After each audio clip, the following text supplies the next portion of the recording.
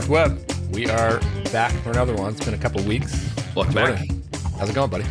I'm coming at you from the new home office. Hallelujah. The moving saga is coming to a close. We finally got into the house this week. So if you recall, we left the Portland house, I think something around July 15th, somewhere around there, and have been wandering since. And now we finally this week got in, and I'm sitting at the home office the first day. Hallelujah. You listeners can't see, but I could see your office here. Looking good. It's good to see you're settled in. I mean, it's been, I was surprised at what it was like 2 months. You were sort of in the limbo there. Yeah. I mean, it was August, September. It's like almost 3 months. And, you kind of like, oh, I can work from anywhere and it's okay. But like you get thrown off the routine. So I am really, really happy to be back. Like the co-working space was fine, but all the stuff that around it drove me nuts. The driving there and the parking and like the gross elevator. I was just like, I was done. Well, that's good. It's good stuff. How you been? Did you get fired today? Did you get the personal email or the Twitter email? Oh man. Don't mean to laugh. No, of course not. I mean, I'm sure you and all of our listeners have been like totally consumed in Twitter news for the past week. I mean, unbelievable. It is. It is like an abstract thing that we're laughing at. Like we're not actually being heartless. It's just so abstracted from real life. It is so entertainment and media at this point that you're like, just it really the is. Whole thing's absurd and it's entertaining. Just it is such an entertaining thing. And I don't know about you. Like, should we just give some takes here on the Twitter thing? I got takes. I got takes. Right. Give me yours. I can't help but like feel like the whole world is sort of piling on the negativity on this whole thing. And I'm not going to sit here and defend all the weird shit that's going down. And there's a lot of weird stuff obviously coming from Elon, and like we don't know really what's true, what's actual reality. But for the most part, I'm just like, maybe not everything here is terrible, because Twitter before Elon was not great either. That's number one. They had plenty of problems before that. Number two, the main thing that just gets me about like our culture and like especially what like our Twitter feeds, how people communicate and share stuff on Twitter, it just seems like I can't help but think it's just a pile on. Like every negative thing just gets amplified. It's like it's crossed over and touched the world of politics, which is a world of deceit, taking advantage of situations, twisting things towards your own benefit. I mean, it's messy in that way, right? It's not about business. It's like all eyes are on it. And so AOC's on there. Everyone's trying to get their piece of the attention. She's insufferable, by the way. Oh, I completely agree. Yes. Yeah, like the armchair quarterbacking of the Twitter business. And like, oh, like you can't do $8 a month, can't do $20 a month, this or that. It's like, Can I get my little hot take, please? Okay.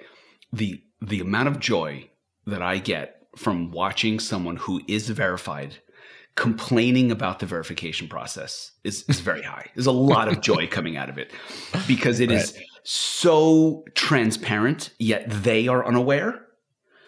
Right? Like there's something like, oh, you think I'm going to pay $8 for my verification? Like the idea that you were special. You thought of yourself as special. You bought into that concept and idea of yourself as much more special than other people.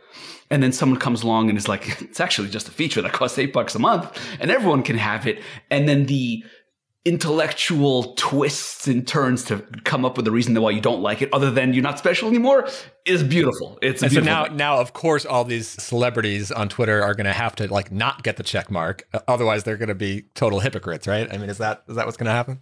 I will say the one thing I loved, I saw someone tweet the Dr. Seuss poem about the machine that puts the stars upon the R's. And I was like, that's it. That is the perfect analogy. Wow. Yeah. I'm always most interested in thinking about Twitter, the product, because we use the product every day, right? Like that's the most interesting. And I always think that I've thought for a long time, there are so many frustrating things about Twitter as a product and their inability to ship, So for me, it's sort of like a breath of fresh air to see at least the message of like, we need to ship fast, Of course, 7 days to ship this new Twitter Blue thing seems a bit extreme, but this is part of my point, is that, like, first of all, we don't even know if that's actually the reality of what happened inside. Maybe it is. Right. Maybe that is way too extreme. By the end of the year. Okay. But like a lot of it is like, well, everyone is going crazy over stuff that hasn't even actually happened yet. Whether it's the Twitter Blue stuff or allowing people back onto Twitter or this or that. Like, why don't we just sort of like let this thing play out before you go cancel your Twitter account? Like, I mean, it just seems a little extreme for. So you tell me right now, you cannot hear the insane rain happening around? I'm starting to hear it now. Okay. Yeah. It's okay. Yeah. I'm up on the third floor here, and that's fine. Okay, so there is an interesting set of things to learn from the product point of view. Yeah. I mean, all right. So like first of all, the verification thing, I did think it was a bit weird to have such a focus on that. To me, that's like the most meaningless benefit of this whole thing. Like, right, because you're not convinced that you're more special than everyone else. Yeah, it's just like, and then even if you make it like a paid thing where anyone can buy it, why would somebody want it? I don't get what the benefit is. Oh, okay. So I disagree, and I look forward to paying $8 a month. I already pay for Twitter Blue. I pay for the ability to undo. I pay for longer videos. Like, I pay for the actual benefits as a user. Interesting. It's the product I use the most, but I don't pay for it. I've never even really... I looked at Twitter Blue when it came out and was like, I don't get it. I don't think it's for me. It's more like business focused. So at least that's my understanding of it. The main thing that made me buy it was the ability to post longer videos. When I share feature videos, I forgot what the limit is for non-Blue. Is it like 1 minute or something? So occasionally I like to post like a 2 or 3 minute video. Okay, so you wanted that removed. Yeah. But I also find myself using their undo button a lot. Maybe I'm looking at the verification thing from a different angle at most, because most of the conversation around the verification is like, it's the are you special thing. It's like, are you a celebrity? Are you an influencer? Do you have enough audience? Is it important for people to know that it's your account? All this other stuff. But by selling it to everyone, then it removes all of that, right? It does. Anyone can buy it. It removes the social status of it. What it doesn't remove, and I think what it injects into Twitter, is the authenticity of the user. Like the anonymity, the mess of trolls and garbage, I think is what it actually attacks. It's like, no, like for Facebook, you have to prove who you are. Like, I think you have to put like your driver's license. Well, that's the other thing that I'm confused about. Like the whole thing about trolls and spam. Like, I know it's a huge problem on Twitter, but like, is that a problem that actually affects everyday Twitter users, or does it only affect celebrities with millions of followers? No, I think it affects a lot. I know my notifications, which used to be the most important part of Twitter for me. Like, okay, timeline fun, that's 99% of the time. But when I got a notification, meaning like I was mentioned, I was like, ooh, a conversation. Someone talking about me, replying to me, and like, ooh, now I'm like engaged beyond just consumption. So that was like the most important thing. Right now, my notifications are 100% NFT scams and garbage. Oh, wow. You're seeing a lot more of that stuff than I am. I'm just not, I don't get it. I think because I follow Twitter, I follow crypto accounts. And so all of my notifications, 100% of my notifications, and what do I have, 5,000 followers? Imagine if you had 500,000 followers, your notifications would just be unusable completely. I could see if you have a ton of followers, that must be a major issue for anyone with like whatever, over 20, 30,000 followers, 50,000. But like, I don't know. I think I'm at something like 8K, and like all my mentions are, occasionally I'll get some bots that sort of just, I don't know. Yeah, maybe you're not. But in crypto. I don't know. It's probably like 10% of my mentions is just random bot stuff, and the rest is like follows or mentions. Yeah, I think it affects the most important Twitter users more than anyone else. Right, the people with the big audiences that look to Twitter as like a communications channel and a media platform, and they have the worst experience with the trolls and the notifications and yeah. And look, again, like just moving past like the speed of implementing these changes, which obviously seems unrealistic to do it in a week, but setting the priority from day one, like we are moving to subscriptions. We are emphasizing a revenue model that is subscriptions, and I mean it's a first step away from the advertising model, which if anyone wants to complain about the hellscape that is Twitter and the algorithm that has all these weird incentives to, I mean, at the root of all that is that it's an advertising based business, and a step away from that is a good thing in my view. You know, I'm with you 100% on that. I've been looking at it also from like a founder point of view. It is literally an example of like a private equity deal where someone comes in and says, I think I could run the business better. So I'll pay X for it because I think I can make it worth X times, some multiple. So it is fun to kind of see it in that light where you're like, okay, I mean, Elon's playing out this very strange billionaire fantasy of like, if I could take over this business, here's what I would do. It's just that he can actually do it because he has enough money to just do whatever. So it is interesting in that way. And I've been looking at my own business in that way. And next week, we are going to Berlin as a team. So getting together for the first time, our first all hands offsite. Nice. Just beyond excited. And one of the things we're doing are these breakout sessions. And we have prompts. And the prompts are like to be creative. One of those prompts is, what would you do if you took over as CEO tomorrow? Right. And that came directly out of watching Elon. Like, what would I do if I were coming from the outside?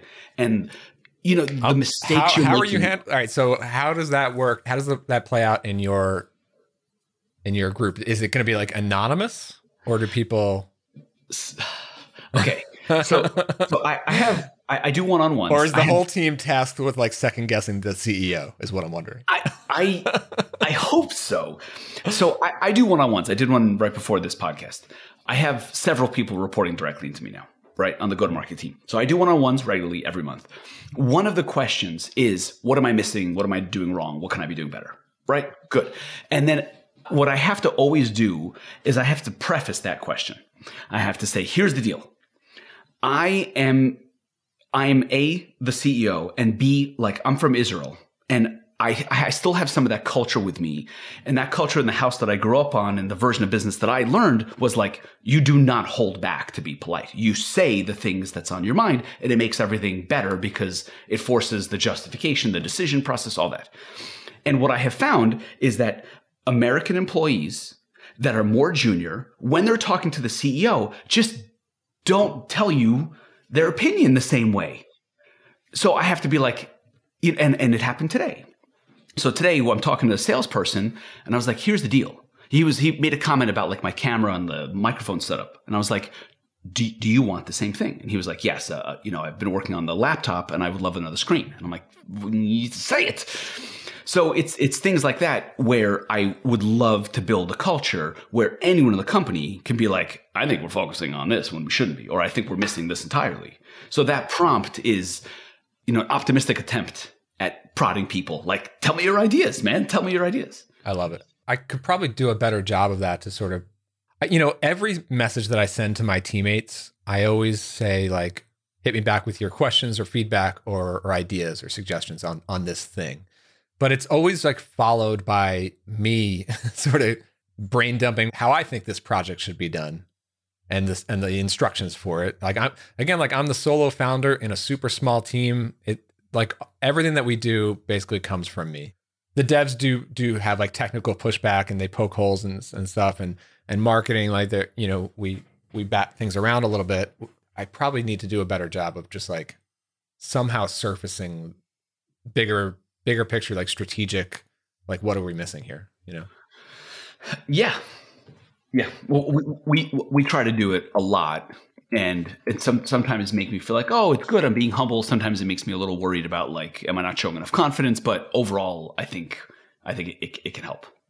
Yeah, I like it. Well, that should be cool. I want to hear how the trip goes. Oh my God. So excited. All the conversations internally is everyone's excited about it. And we have Krista on board as our business admin. She took over for a lot of the tasks that Claire was running. And that has been a tremendous help. And so I actually feel like it's like an organized trip. Nice. I was going to ask, like, how do you even put that whole thing together? Yeah. Yes, we helped her, but she really ran it. And I feel much better because, my fear going to this it would just be like, feel messy. Because if it were up to me, it would be messier. I'm sure I'll have a bunch of questions about that, but we could wait until next. Yeah, I can talk about it after. When you're back. Yeah, we're really approaching it as like there's very little work that's actually being done. Yeah, I mean, to me, that seems like the purpose of these team retreats is to not work. It's just to hang out in person and build relationships, right? Yes, that's right. Then you can bring that and those relationships and that new trust back into the business and the DMs and the coordination and working together. I love it. Anything else on Twitter? I'm trying to think if it's just been like a jumble of thoughts. Like every day it's like, I see all these takes and I either agree with them or I don't agree with them. I thought Patrick Campbell had a killer thread just breaking down. Did you see that? Mm-hmm. I did see that. That was kind of like Patrick's ideal role to play. Of course. It's like, here's how I would approach pricing. Yeah, I thought it was a pretty smart take overall. It definitely demonstrated what I was just saying, how like verification just doesn't seem as important, or, he had a graph on like willingness to pay for certain benefits over others. And it was a really interesting breakdown. So, yeah, I hear that. Generally speaking, I'm rooting for both Twitter and Elon. Like, I'm pro Twitter and pro Elon getting it right, making it successful. I don't have any of the negativity, and I don't really understand where all the negativity comes from. It feels like it's like half political and half armchair. Yeah, exactly. That's the thing with me. I mean, of course, I don't agree with everything he says or tweets, and maybe there's some questionable things about his style and whatever, this or that. But like, I do hate that it has to be like, oh, of course, everything becomes so political. Like now, if you defend anything about Elon and Twitter, you're suddenly associated with like the right wing of the United States politics. It's like billionaires what? And right. Which is I guess we shouldn't even give it that much credence because we know that's bullshit and it's political. BS, yeah. I don't know. I just see all these like takes on like, oh, like Elon is not as smart as he's made out to be, and it's sort of like a show that he puts on. It's like, come on, dude. Yeah. The guy is brilliant. Get out of here. I mean, like, look past the actual products of like Tesla and SpaceX and everything else that he's worked on. Just look at him in an interview. If you watch him in like a Lex Friedman interview where he sits down for 3 hours and he talks about the technical inner workings of a Tesla car and the SpaceX rocket ship, it's like you start to realize like, holy shit, this guy is in the weeds on the tech. And like, it's insane. He's operating on another level. I'm not saying like he actually is making all the right decisions, but he's not an idiot. And there has to be some strategic moves to what he's doing here. Yeah, I like the element of chaos and like fun and like the YOLO element of like, you live once, who cares? Just go for it. Has kind of always been his thing. And I love the move to take it private too. It's like you could take it private, do what you want with it. It's not a public traded company anymore, or it won't be. Do it publicly and do ridiculous things to get media attention and bajillions of dollars in earned media that everyone talks about. And it's on the news constantly. It's all interesting and smart. And it shouldn't be hard to admit that someone is brilliant. It's like, so what? Great. There's a lot of great, smart people out there. Someone said something in the tweet around like, this is basically what happens in every private like startup, but this is just happening publicly. Like this chaotic back and forth around decision-making process. That's what happens everywhere. Dude, and building in public. I love it, man. It's so entertaining to watch. I mean, the guy tweets a survey like, should we bring back Vine? And now it's reported today they're bringing back Vine. Like, yes. It's like, I mean, you gotta love following this stuff. I don't know. Yeah. I'm with you. I actually think that's a good move. Like to me, like product wise, like Vine is like, it's like their take on TikTok. Actually, Vine existed before TikTok, I believe, right? It was just too early. It was just too early for its time, but it's a limited time frame. So it's got that limitation, like 280 characters. It's a limited video. It's asynchronous. Like it's a way of posting tweets. So like, that to me, product wise, makes sense. Like Twitter Spaces to me is a complete, like, I wish they would just kill that part of the product. It makes no sense. And it was a reaction because Clubhouse was threatening. Like if Clubhouse worked the way people thought it might work, it would really have gobbled up. But if you think about what Twitter is, like Spaces makes no sense. It's completely live and synchronous, whereas like Twitter was like one of the first async social network ideas out there, So I don't know. It also made me think. So if you look back far enough, right, what you'll see in Elon's history is X.com. And X.com that then became Confinity, and that turns into PayPal, and then it was like when they joined forces, the two companies, to make PayPal, and then that's like what brought a lot of success to that original group of founders and team. He's always wanted to do X.com. That was always like, no, we want to be the financial center. He's been talking about this like X, like do everything app, right? Yes. So it will be very interesting to see how hard he pushes on that, because that will immediately bump into Apple's policies. Because if you want to do payments over Twitter and it happens on an app inside of Apple, then immediately Apple's going to basically inject themselves into taking a 30% cut. And there aren't many people or companies in the world that can say, well, I don't want to, and then create like an issue. And I would love, at this point, I am very pro Apple hardware and very anti everything that company does. I think they've screwed up so many things on the web between that 30% tax and the privacy, quote, privacy issues and what it's done to e-commerce. So I would love to see a battle over that in the future. Yeah. Yeah. I mean, I think that battle happens as long as Twitter remains and actually grows in size and usage. And like the more Twitter is in everyone's everyday lives, the more leverage Twitter and Elon have to start taking market share in these parts of life. Right. Yeah. It's super interesting to watch. Yeah. All right. Well, I got plenty more. We're on fire today. I don't know if you got anything else. To me, I got on my list over here, I got 3 things. I got Stripe layoffs. I got the first board meeting I had this week. And then, I got this Coinbase card that I can talk about. Yeah, that looks super interesting. So I'm going to talk about pushing back into product and having a hard time with context switching. Why don't we start there? Because I feel like I had an espresso and just talked a lot.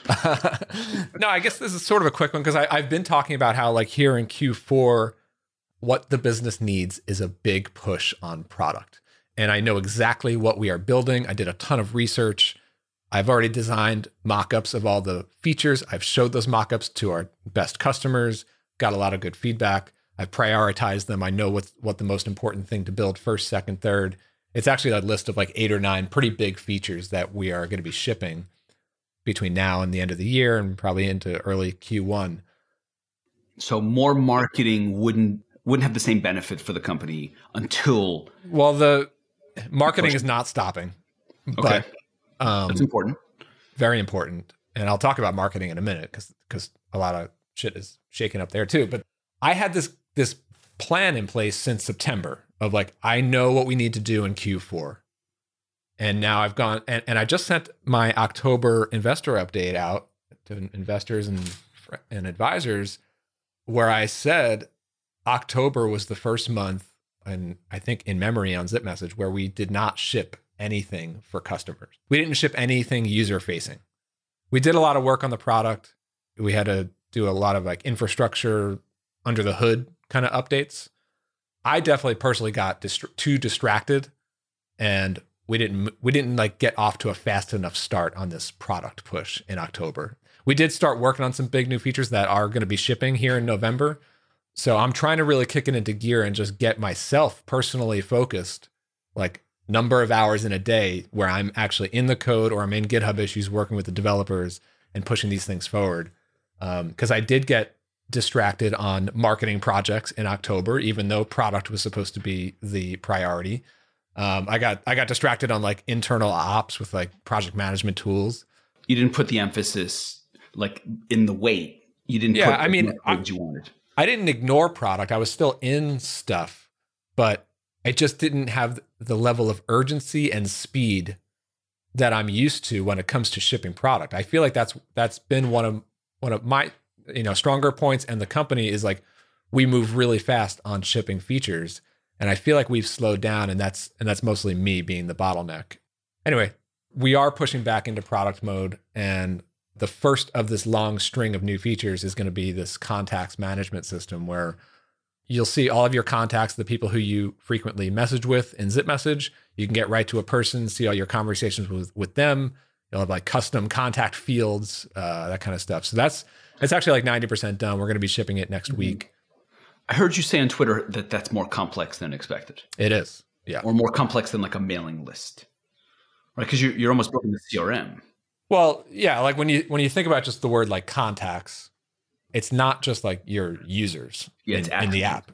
It's like the whole app starts with users. We've had the users database since day one, but contacts is like you could be my contact. You could be the contact of someone else. You can be the contact of, so there's a contact record that's separate from your user record, but multiple accounts might have the same contact with the same person. So there's all these associations, right? And then it's also syncing information, right? So if you change your name or your email address in your user profile, we need to go and sync that information to all the contacts that exist in other accounts that are contacts with you. So there's that sort of stuff. Yeah, and then we're doing like custom attributes. So like my contact record for you, when I look at you in my contacts list, I might have some special custom attributes that I want to put on you. Like, oh, Jordan, that's my, he's a podcaster, or he's in e-commerce, and that's only relevant to me. That's not that's not an attribute on you, right? So having this contact system and the ability to easily search contacts and pull them up really quickly. This is like the underpinning for a lot of the upcoming features that we're going to be building. So we had to build this first. This is like foundational to be able to accomplish what you want there. Yeah. Yep. Another one that's coming probably very shortly after that, also here in November, is going to be message types. So like right now, we're mostly built around the ability to record your own messages and write text messages, and you can upload your own videos, but we're going to be adding additional types of messages. The first one being embeds. So you can like embed a Loom video or a YouTube video or something else as the video instead of recording your own in Zip Message. That's an interesting, I don't know if departure is the right word, but it's a tweak on the value that you're providing. It's more like the connection between the main user and their contacts, more so than like, here's the tech to be able to take a video and send it. This one is like just expanding the use cases for Zip Message threads. You might already have some content in Loom or YouTube that needs to be in a back and forth asynchronous layout, so you can just pop it in. But we're going to build on that interface by adding the ability to create and insert forms into your Zip Messages, pull from your library and pull them into your Zip Message conversations. So like stuff like that is going to be built around this new message types interface. So that's coming in November as well. So it sounds like you're starting to get deeper into the product side. How do you feel about like ensuring that marketing continues to roll on while you're about to go, basically get buried for the next month or so? My hope, and this is part of what distracted me in the last 2 weeks, still through today, is my hope was, okay, I did a lot of work on marketing over the summer. I hired some new people. I spent a ton of time on processes with those new people, and I thought they would be off and running. Claire has been doing awesome in the marketing coordinator. She's running Coach Club, our community for coaches. That's off to a great start. She's going to be doing some more stuff coming up. The SEO side of things, I had some people in place. I had an SEO person, like a strategist, and his role was supposed to be like keyword research and coming up with like strategy on where those targets should be, and then creating briefs that we hand to the writer. Unfortunately, I had to let him go this week. It didn't work because he couldn't deliver what was sort of agreed to in the scope, meaning like he actually is pretty talented and really has some good chops and creativity and strong analysis when it comes to SEO and SEO content and writing briefs and analyzing search results and things like that. But when you can't deliver X number of briefs or X number of articles by the deadline in a month, and now we're waiting 2, 3, 4 weeks past the deadline, it's clearly a bottleneck and it's slowing us down on production. And that's a delay in results that we can potentially get from search. I've run into that in like audience ops and stuff where it's like a person is personally great to deal with, really talented and skilled at what they do, but they just can't reliably deliver. They can't ship on time. Like after like 2 or 3 months of that, it's just not sustainable, There was that was sort of frustrating, but there is a shift in strategy that I started to identify with SEO that I wanted to implement, and it became apparent we need new people in place to do this. So between the two, it stopped making sense. Yeah. And I could talk a bit about the new strategy. This isn't so different from what we've been doing, but I'm starting to dial in, and I'm just starting to learn more and more about where things are going right now in search, at least as it relates to what we're doing. I feel like mentally I've been moving in this direction, but now I'm like fully decoupling the idea of SEO content from quote unquote like content marketing or brand or audience marketing. I think for years, so many companies, and I was certainly falling victim to this, where it's like you start to conflate, like if we are publishing articles on our blog, we start to think of ourselves like we're a publication where we need to be promoting our content on social media and email newsletters and trying to grow an audience. Whereas that's not the goal of SEO content. The goal of SEO content is to show up on page 1 of Google search results when a person has a specific search intent and we're trying to solve that problem for them and bring them into our orbit, get them onto our website. Like you should really start to think about SEO content as like you're placing essentially search ads without paying Google directly, That's how I'm starting to think about SEO content, just being much more targeted, much more strategic about every single article. And what that means for us is the bulk of the investment and the time and the effort needs to be on the strategy side. And so that means keyword research, writing really detailed briefs based on a lot of competitive research and search intent research. That's where all the effort and analysis and dollars should be spent, frankly. And then taking that and building a content roadmap, just like a product roadmap. We know exactly what we need to ship on the product side. Now we think about it like we have literally a list of articles that we need to ship. These pages need to be built and exist on our website so that they can be found in search engines. So that's just a matter of speed, to be honest. Like, we need to produce these articles that follow these briefs, as many as we can possibly do in the fastest amount of time. Publishing schedule doesn't matter. Making sure articles come out on Mondays doesn't matter. It doesn't matter if they come out on a Sunday morning. We just need to get them up.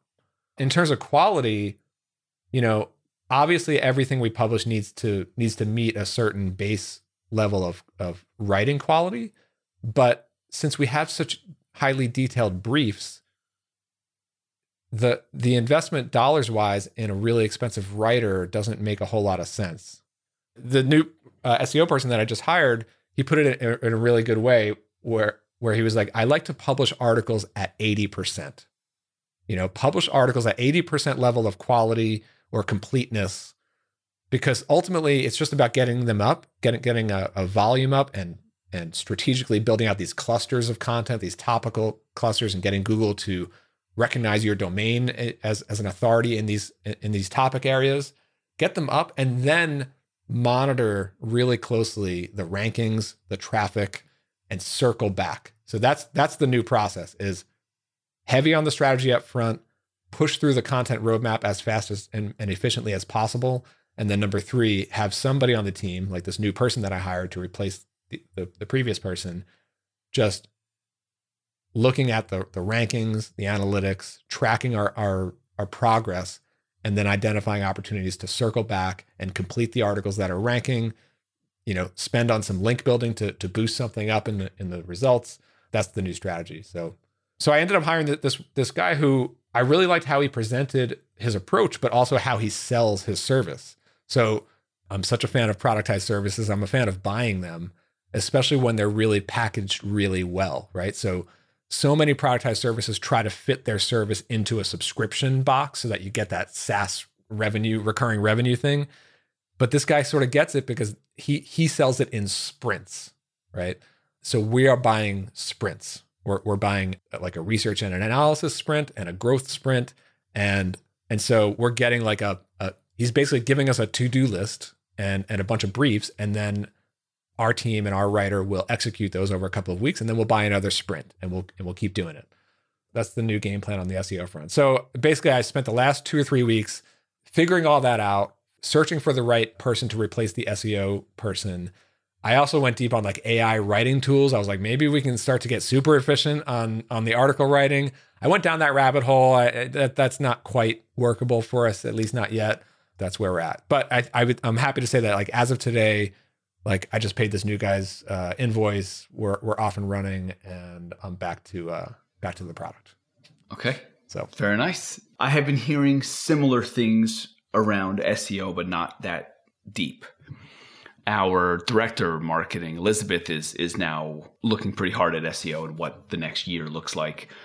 And she's same thing, looking at quantity, speed, looking at the AI tools, just trying to figure out how to publish and then go back to the ones that are having an impact and finish those all the way and add images and add like all the stuff and lead magnets and all this other stuff. Yeah. Like the one thing that started to get to me a little bit when I started to analyze like what we've been doing the last few months is like, man, it just feels like we're putting literally like a lot of hours and a lot of dollars into every single article when really, and we're not publishing fast enough. Like we're only publishing maybe 3 or 4 every month when really like we don't know which of these articles are actually going to be ranking soon. So we just need to publish double or triple that amount and focus on the ones that will rank and actively circle back and improve them.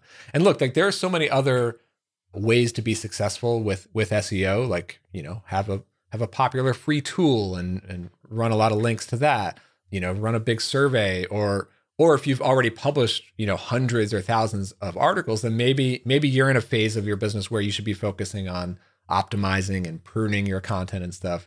But we're still in the startup mode where we don't actually have that many like URLs on our website, and we sort of just need to like build it up as fast as possible, just like building a product, you know. Mm-hmm. Cool. Well, excited to like see what the results of that are and how things change. Yeah. So I had a first board meeting this week, and that was a new experience for me. The companies that I've operated in the past either didn't have a board or I was the sole board member, right? When you go out and you create a company and you go to, I don't know, LegalZoom or whatever you can do with your LLC or your C Corp, there is a board. You just happen to be both the treasurer, secretary, and president. So you're effectively the sole board member, and the minutes that you're supposed to submit, you just don't submit them because you don't care, because it's your company and it's your board and whatever else. Mm-hmm. What happens in an actual real world board meeting? It sounds yes. So it's kind of scary. Well, look, you know, I knew going in that this is not like an adversarial environment. This is a very supportive environment, but because of the unknown, I had a lot of anxiety, man. I was stressed out. I didn't know what to expect. I was, you know, it was right after Halloween. I was not going out. I wasn't drinking. I was working late at night doing that. So what it took really was to create a deck. And that deck was comprised of what happened in the last quarter, what's going to happen in the next quarter. That was basically the presentation. Q3 review, Q4 priorities and roadmap. Got it. So who's in the board meeting? So it was myself and Rock and our lead investor from March Capital. So it was the 3 of us that are actually on the board, right? 3 people on the board right now. And it's those 3. So it's Rock and myself. So the 2 co-founders and 1 investor. So like if you just look at the makeup of the board, you understand, oh, it's early stage and the founders control the board.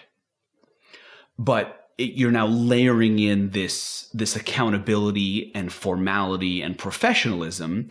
And from one point of view, you can look at that as annoying and friction. The other point of view on that is like, well, let's use it to make ourselves better. What are the logistics of this? Like what needs to be recorded? What needs to be documented? Yeah. Like, so I learned a lot in the process. It was the first time I've done it. So our lawyer from our side also joined.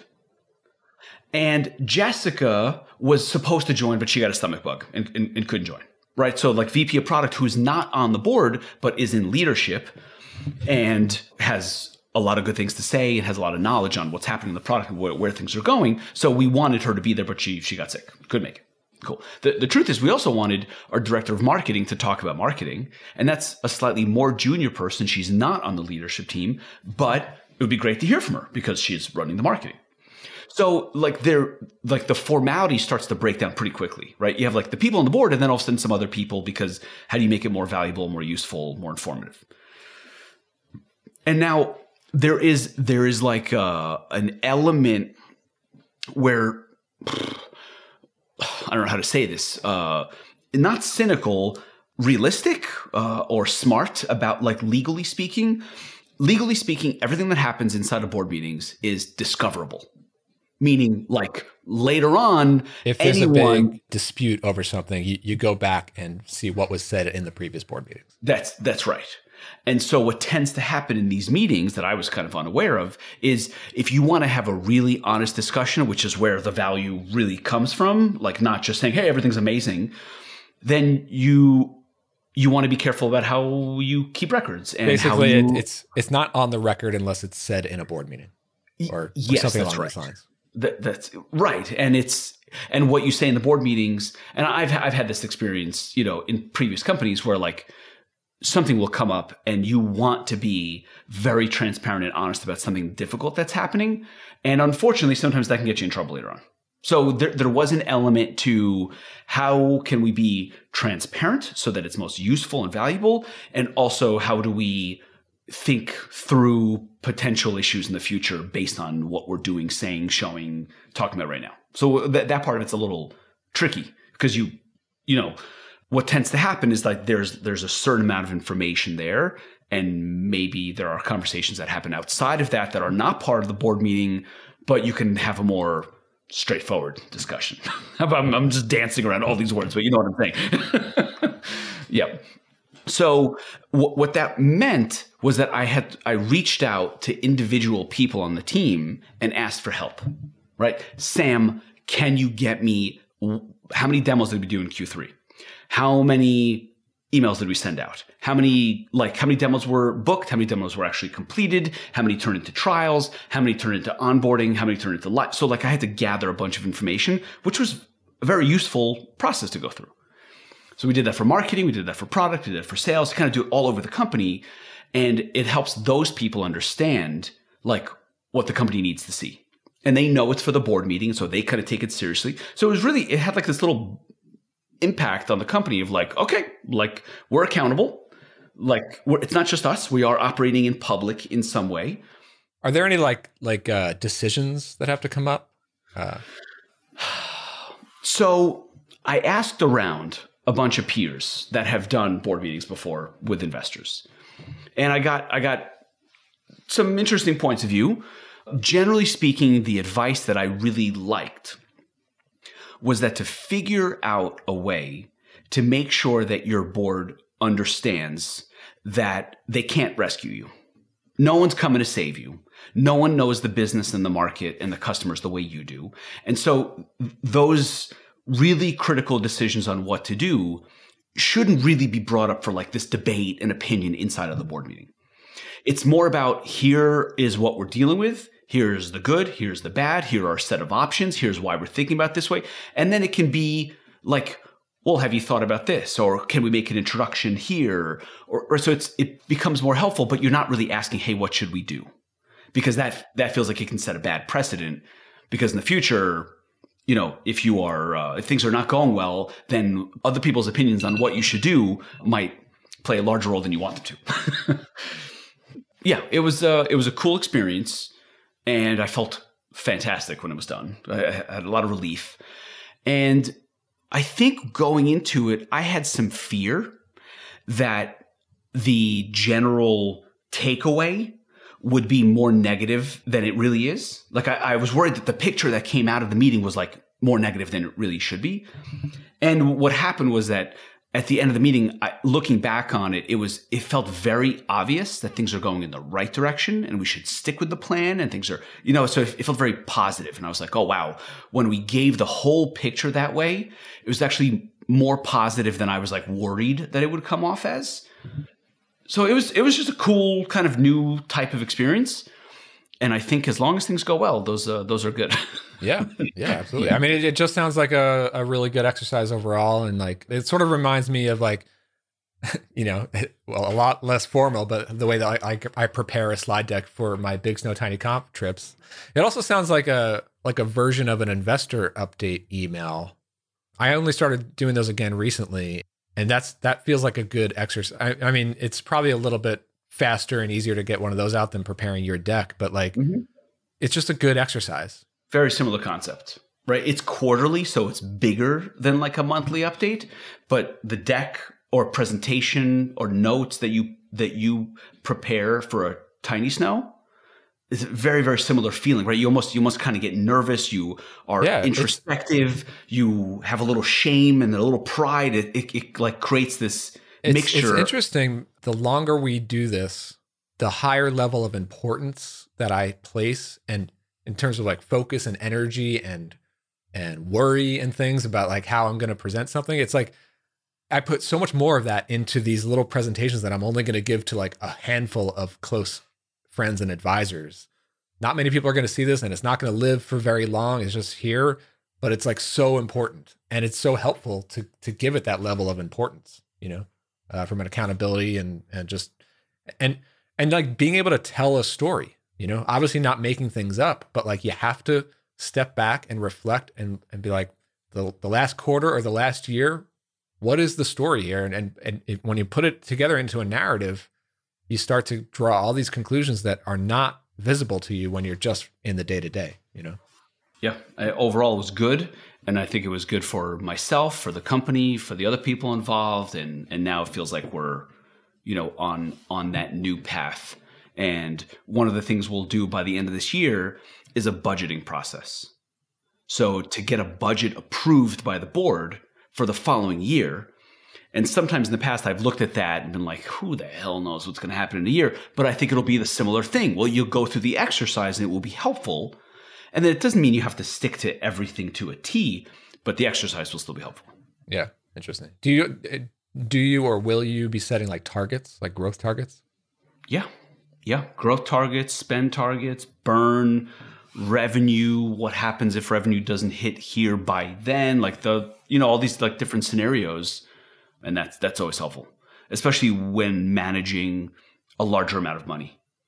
In the past, it's just kind of like, it's just easier to manage a smaller amount and to look toward profitability and not think about, you're just thinking about like the health of the business and profitability and not running out of money.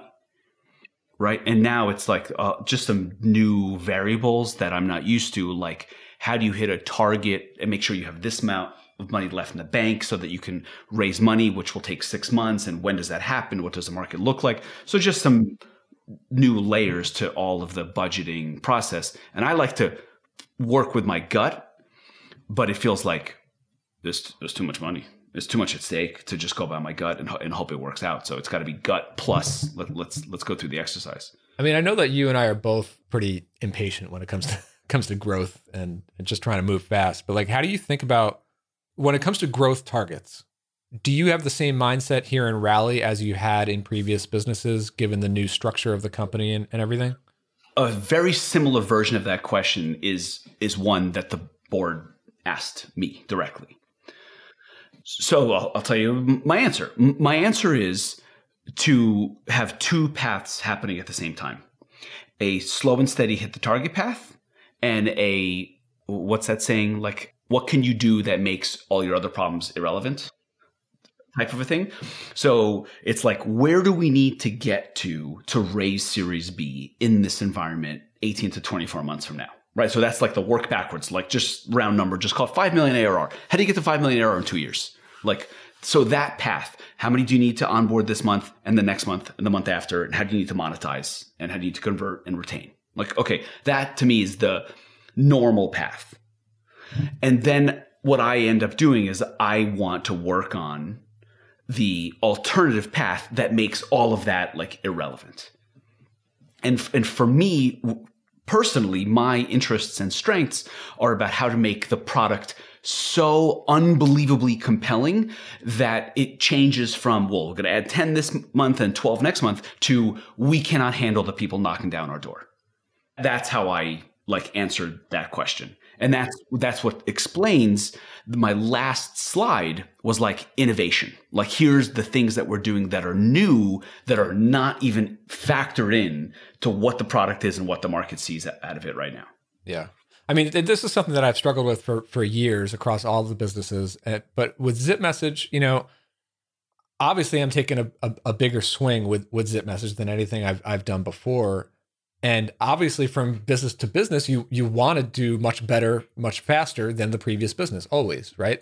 But the reality, as we've talked about on other episodes, is like every business is just as challenging, if not even harder the next time, probably because you're taking a bigger swing, right?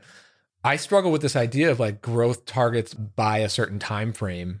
It's constantly, you know, eating at my mindset and focus, just staring at the MRR graph. Why are we only here in this number of months? We should have been here already. And so I'm trying to train myself out of that mentally. And I'm trying to push back and say like, look, I am running a slow and steady business. I did take a bit of funding, and we do have a bit of a runway calculation to play into it, but we've got plenty of cash. We're actually doing fine on that front. And so it's like, I have to keep sort of reminding myself, just pull back and forget about the time frame. Like, we are growing, and it might be a lot slower than I want, but just focus on the things that will accelerate. Like, you know, this pivot into coaches and all the customer research, just focus on the current thing at hand, the product market fit, right? Achieving that, and it will happen when it will happen. And the only thing that I can control is the strategic moves and the execution. I can't control the speed, you know? And that second part of what you're talking about is like, what can I change or fix or ship that will make all the other problems go away, meaning make the speed problem go away? Then, you know, right now that's product market fit, to be honest. That's so right. It's like, that's the same thing. I mean, like getting there and changing the dynamic from going out and showing people what you do to people coming to you because they heard of what you have, type of a thing. Like, it just finds that pocket of demand. That hitting that is more important than getting to 6, 7, 8, 9, whatever, like specific number by specific date. Because if you get that within a specific time frame, if you get that within the next 6 months, like, it's really not going to matter exactly how fast the first X number of months went. Yeah, I feel like the growth rate, you know, month to month, year to year, matters a lot more once you're already established, you're past the hitting product market fit. You know, you're probably growing at a certain rate one year to the next, and if that slows down, then that's an issue. But it's like, when you're still in these early, you know, early Ks in the in the MRR graph, it's like, who knows what the rate is going to be? It's just about product market fit. That's the only thing that matters, you know? Yep. Amen to that. Yeah, man. All right, brother. Good way to end. Yeah, good for stuff. A podcast from the new home office in the book. Internet was mostly okay until I get fully wired in. All right, man. We'll be back on another one. Later, folks. Cool. Thanks for listening.